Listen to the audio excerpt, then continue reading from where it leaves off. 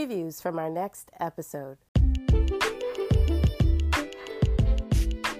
The new Biden-Harris administration, how are we going to hold them accountable? So we brought someone on to the show because they have proven to us time and time again that they saw reason for us to not support the Biden-Harris administration. And part of us the reason we're doing the show is to see how can we hold them accountable for the things that they have said during the election process. Join us this season as we have guest appearances from our podcast social media platforms, as well as up-and-coming business owners. He is one of our most active and engaged listeners on our Facebook group. His name is George Benson. Won't say I'm not a Trump supporter at all.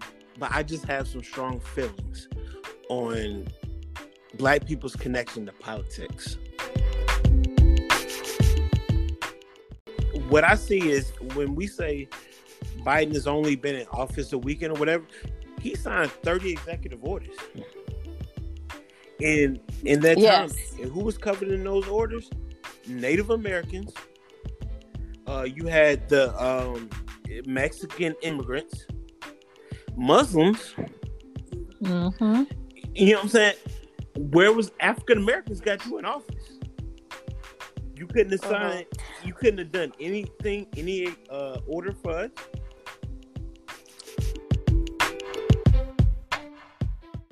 Not take the foot off the neck. We need to keep our foot on the neck, and let's not fall for the antics of like, okay, yes, you gave us a quote unquote Black vice president and wanting us to just go and sit in a corner now. Like, okay, you know, don't just give us the decorations and the fashion. Symbolism. Actually give us things that's going to help our community be better. Like, at the end of the day, we're here, we're in America, we don't technically have any other home to go to, so we have to make it here, and we want to be, you know, we want to give back to the United States. We want to be a part of America, but if they're not including us or taking care of us, then of course we're fending for ourselves, and that's not helping our community. So I just hope people, you know, with the Chucks and the pearls, like, okay, fine, but now that it's been almost a week,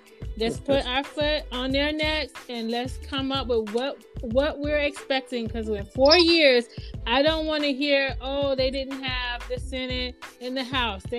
We set them up to pretty much answer our demand. Thank you.